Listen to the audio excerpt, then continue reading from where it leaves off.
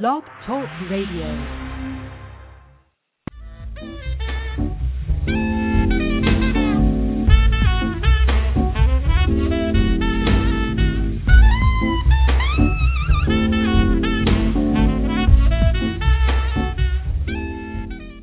And now on Blog Talk Radio, you're listening to Wine Talk with Stu the Wine Guru.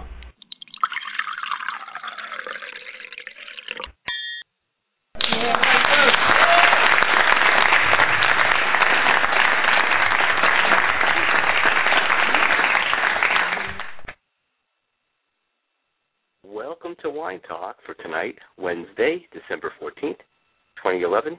It's 11 p.m. Eastern, and I'm your host, Stu the Wine Guru, coming to you live from beautiful Coral Springs, Florida, as I always do.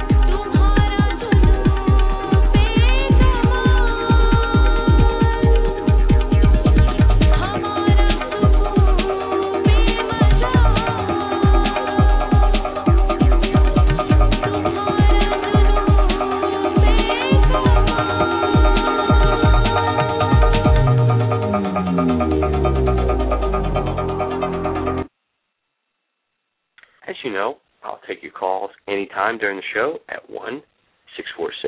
1-646-381-4860 or email me your questions at info@stuthewineguru.com. You can also go in my chat room here on the show page and chat with other wine enthusiasts, or tweet me any questions you like to @StuTheWineGuru on Twitter, and I'll read them live on the show. I want to say thanks to all the listeners globally for getting the word out about my show. Welcome to all of you listening worldwide. I call that the power of the people meets the power of the Internet. If you want to find out more about me, just Google Stu the Wine Guru. You can find the websites, videos, magazines, and TV shows I'm currently a part of. Speaking of articles and reviews, I'm writing wine articles and reviews for Yahoo, TheExaminer.com, and Simply the Best magazine, so look for those. Check out my articles in Simply the Best magazine, which is a lifestyle magazine available on newsstands in Barnes & Noble and fine bookstores wherever you are.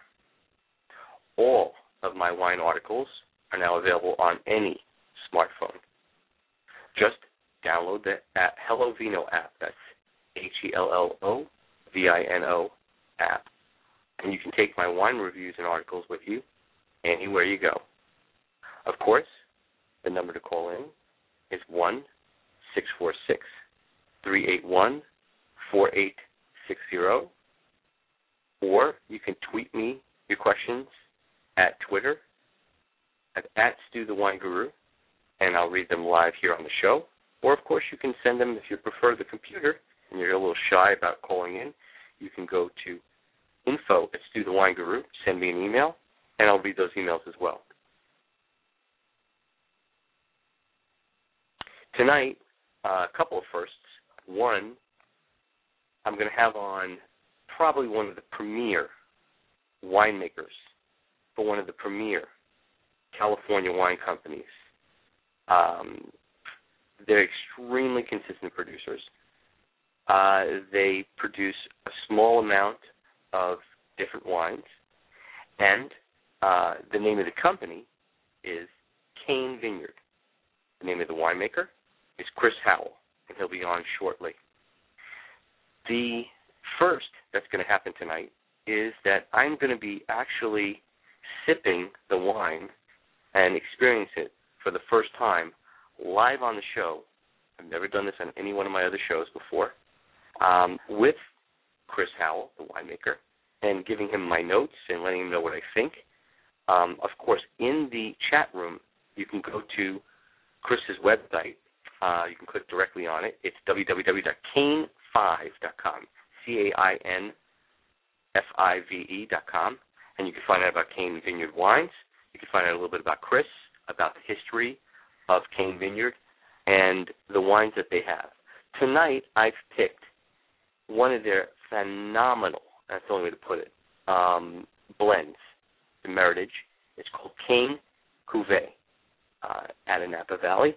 And this particular one is 48% Merlot, 32% Cab Sauv, 14% Cab Franc, and 6% Petit Verdot. Basically like a Bordeaux blend, but much better and much better crafted as well.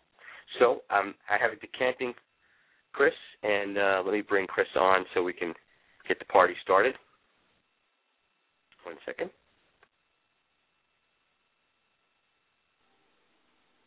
You there, Chris? I am, Stu. Fantastic. Well, first, everyone, I want to welcome Chris Howell of Cain Vineyard to my show. Thank you, Chris, for coming on tonight. I really, really appreciate it, and giving me a chance to appreciate your wine along with everyone else for the first time, at least, no, not for the first time of me trying it, but for the first time live on my show, which should be very interesting. I really appreciate you coming on tonight. Thank you, Stu. I'm glad to be here, and I really appreciate you working with me and being willing to taste the wine right along with me and to get to know this wine, because as a winemaker, I'm a very sensitive guy, and I want to be understood. So that was really Absolutely. nice of you to do that. Absolutely. And I want to let everybody know, of course, as I mentioned earlier, that you can go in my chat room, and I've given the website, so you can go and check out the other wines, of course, that the Cain Concept and the Cain 5, of course, and see what they're all about. And I urge everyone, always at the top of the show, to go to any one of your local vineyards, your local wine shops and retailers, and seek this out, because these wines are really extremely well crafted, and they're good by themselves, but also excellent paired with a lot of different types of fare. So I wanted to get that out there first and foremost. So let me let you know how it goes here. What will happen, Chris, is I've got questions of my own. I have email questions I'm going to try to get to. Of course, I've got Twitter open, and so we're on Twitter, and anyone can ask questions from there. And then, of course, I've got the chat room, and anyone can call in as well, so from anywhere around the world. So let's get right into it. So I guess really what I want to find is what got you interested first and foremost in making wine? It was drinking it, Stu. I had some just amazing experiences tasting wine with my father-in-law in the 70s, and right. and I tasted some. I think everybody who loves wine, and I hope this resonates for you, Stu, will remember that bottle that woke you up. It wasn't the first wine you tasted, but it was the first one that you thought, wow, this is something. And what's going on here? And you don't even have the answers. And that's when it gets interesting. So my experience was with a Burgundy from the 1964. It was Clos de Lambray, served in a restaurant. Circumstances can be everything, and the perfume of that wine in that glass hangs with me in my memory today. Wow. Okay. Interesting. And I have to say, I've said this story a million times. I was in the music business. My first aha moment with wine was a Cabernet. And here's the strange thing. I don't remember what it was. I just remember which vintner it was. But I do remember I had it in San Francisco. And I do remember it was like nothing I'd ever tried. And at that point in time, I had made it my business. I was on a quest to now get involved in wine and see what it was all about from that moment on 15 years ago. So I can definitely relate to it.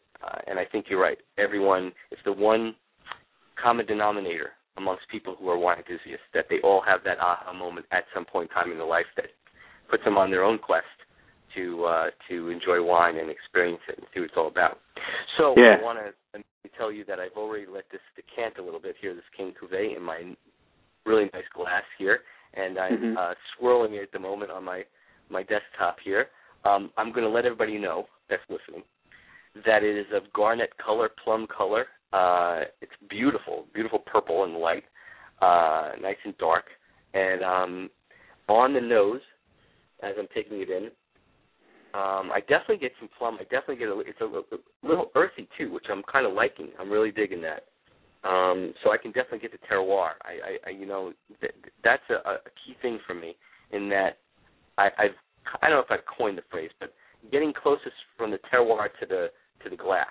And some vintners do it and get it, and some don't. And I think immediately as soon as I'm smelling this, I'm getting it. I love the smell of kind of like the earth and the soil. Definitely some oak and cedar, a little currant, which is kind of nice, coming through on it. Definitely some berries. I'm going to take a sip because I have to. I don't want to prolong the taste. Okay, Stu, while you take a sip, let me talk. So, as a winemaker, I have absolutely been through the organoleptic sensory analysis approach to wine, and what I'm after is, that result after, let's just say, imagine you're at a dinner after you've actually let that wine trickle down your throat. I'm after what's going on long after, the aroma wheel is just a memory. I'm looking for this complete sensation that takes you from the beginning to the end and lingers even after you've swallowed. And one of the things that I've chosen to focus on is something that could set us apart a little bit, and that is that last experience. It's not the first impression. It's not, oh, wow, this is a big wine, I'm impressed. No, this wine, I want this to caress you. I want it, this particular, the Cain Cuvée, something I'm looking to do here is to create something that draws you back for another sip, but doesn't tell the whole story at first encounter. Okay. Well, so I don't know if I'm succeeding, and I don't expect you to agree, but I am curious now. Tell us about your palate impressions. What I think. I love the entry because I do get struck to get the fruit immediately. It almost the only sensation I can think of is it kind of melts over your palate, over your tongue, and the mid palate is really nice. And the typical thing with California, and I'm going to make it very short because I want you to talk and I want you to tell everybody about this and the creation of it. But I want to say that it definitely gives you that that lasting finish that you do want more of it, and you do want to get deeper into it. And as you're sipping it, you want to find out it a lot more unfolds. Like it doesn't give you everything. It almost is like a tease, if that's possible with wine, which is kind of great. That it gives you a little hint of what it's about, and then as it unfolds mid palate and as it goes down, you definitely get like it's a really nice finish. It's a very silky finish to it, and you're right. I want to sip more because I really want to find out more of the characteristics and more of the things that are going on and undertones and overtones. So I'm going to let you talk. I want you to tell me more about the creation of this particular wine too. So here's the thing, Stu.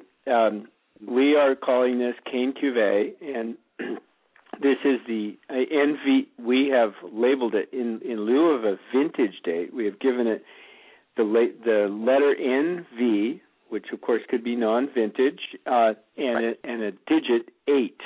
So this is a Cain Cuvée NV8, and it is composed actually of 3 vintages, but primarily it's 2008.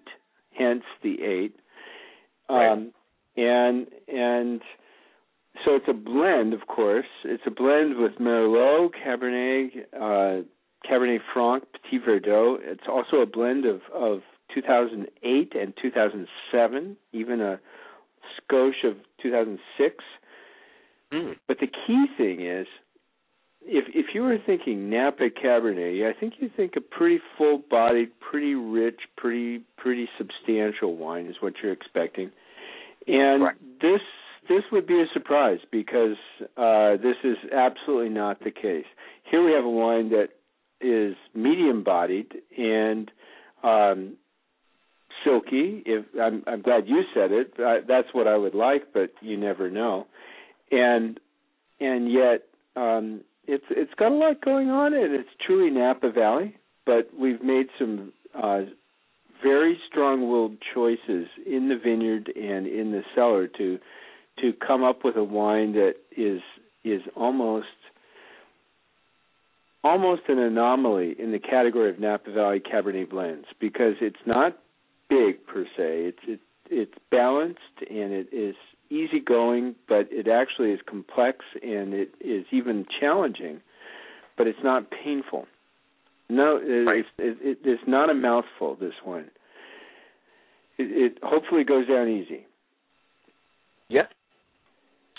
Hands down, it definitely does.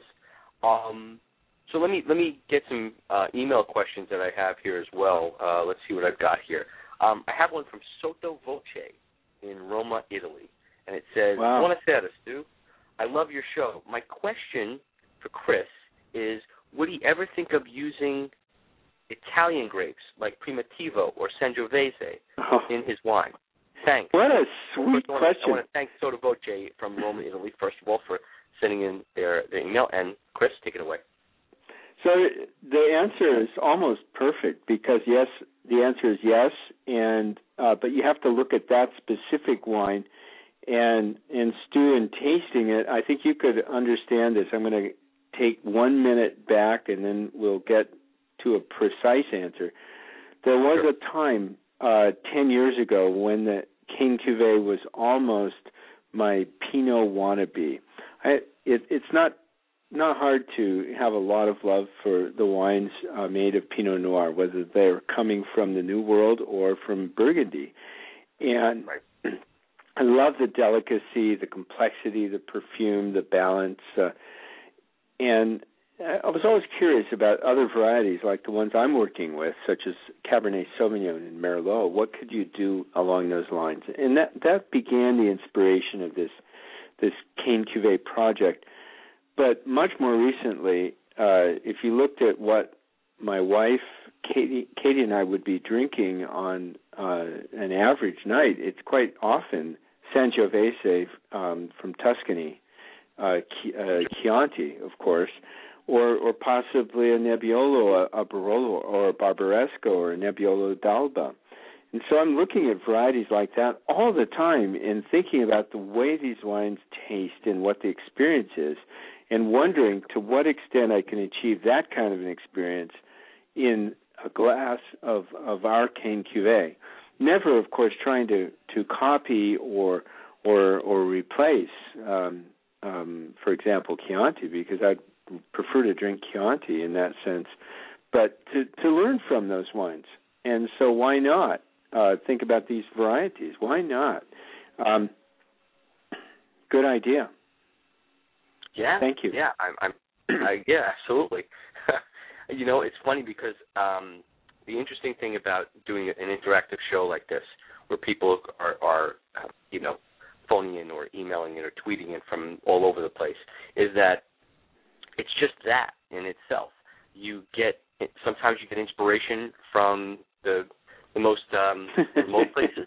Sometimes you get inspiration from around the corner. There isn't any nothing specified, but it's always nice when it does come. And I myself I've had people that have I give a very quick note in that someone said to me via email, hey, it's such a great show, you should have on food people like chefs and all that, and which I did, because food goes so well with wine that I ended up having some of the top chefs on and bringing them on as well, because I think getting their perspective on preparing food and what they do, they have such a love for their preparation, as a winemaker has for their preparation and making and producing wine so well, that I think it's a craft and an artisanal craft that both do. And so I think it's nice to be able to get both perspectives. But yeah, I just wanted to kind of throw that out there, that little bit. But I want getting back to some of the questions here. Let's just see something. I had some questions for you also. So, what do you? I've always wanted to know this. What do you feel are the components of a great wine?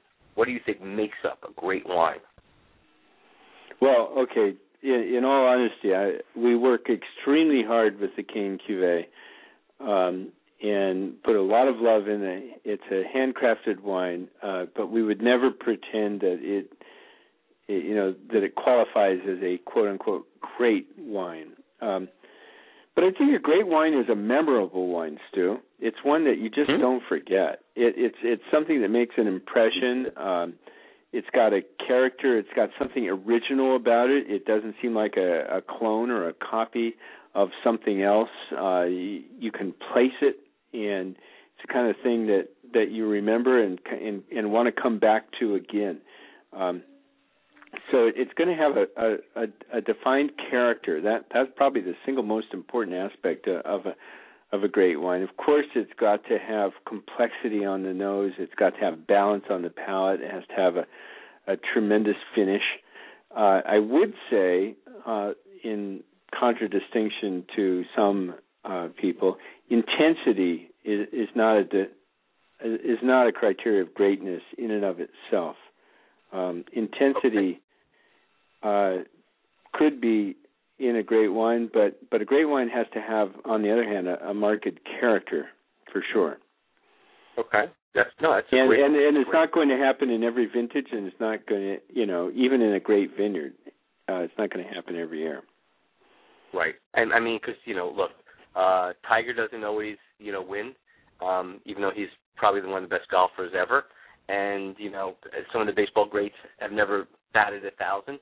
So it comes down to the same thing with great winemakers. I think, every vintage, like you said, isn't, a home run, but it has its distinct characteristics that make it such a, great vintage for that year. And there's things about it, you know what? They hit these notes right here, and they hit them really well, and so that's what makes this particular vintage great. I have to tell you, it is, the more I'm drinking this, and the more it's opening up, it is just, I'm telling you, it's like, what's the best way to look at it? It's like looking at a horizon. You can keep looking and looking and looking at it. You keep drinking this and drinking this and drinking this, and more things you'll discover as you look at the horizon and as you sip this. So I want to say hats off for this particular. I'm pleased. One. Good. Definitely. Yeah. Thank you for your. And I want to say this, Stu. My issue is there's so many people who want to judge a wine, honestly, and important critics, I might add, in 30 seconds. And yet those of us who love wine, when we experience a wine, when we sit down to the table and share a bottle with our friends, we're going to experience it over half an hour, an hour.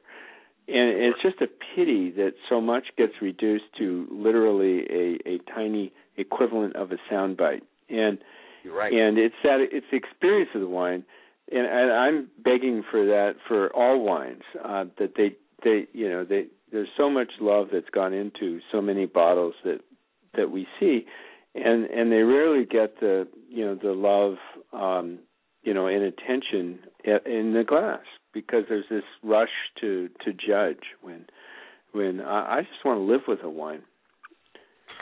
So thank you. That's great. No, and listen, I'm hoping that my platform here, I've created, my small little platform here that kind of juts out to, the ether, that people pick up as they pick up on it, they get it, and that I'm the conduit between you, the winemaker, and the end user, the enthusiast, the person out there who says, wow, I never would have gotten all this information in either walking into a wine store or picking up the bottle or experiencing it at someone's house or whatever. This is what I want to know. This is what I want to hear from the winemaker. I want to know more about them and what makes them tick.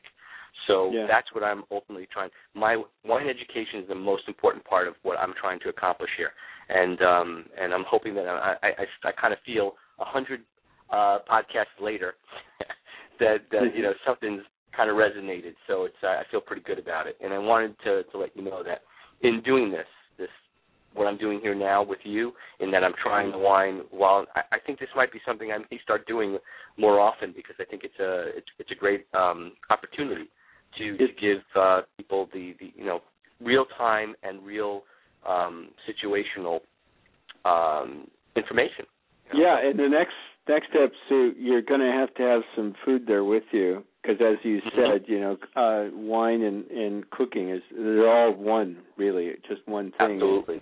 And you're going to make us all envy whatever you're up to at that moment. So now here's my question that I ask everybody, because unfortunately the 30 minutes goes extremely quick, and I want to make sure that I get this in.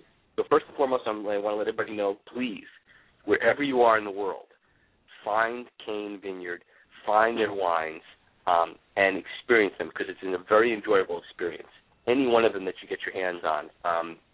Give it as a gift for the holidays, because the recipient will thank you many times over.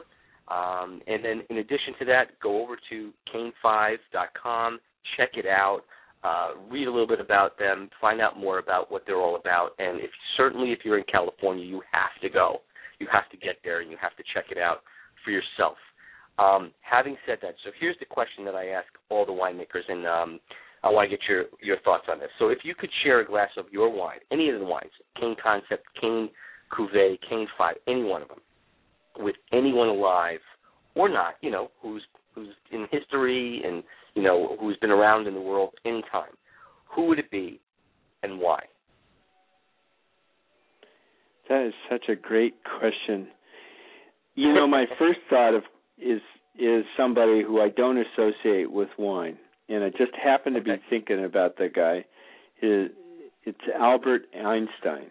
Interesting. And so he's not so long gone, but I admire this man, and I want to leave you with then something that he said not too many months before he died. He said the important thing is never to stop asking questions. Literally, he said never to stop questioning. Gotcha. He said that in 1955. Great.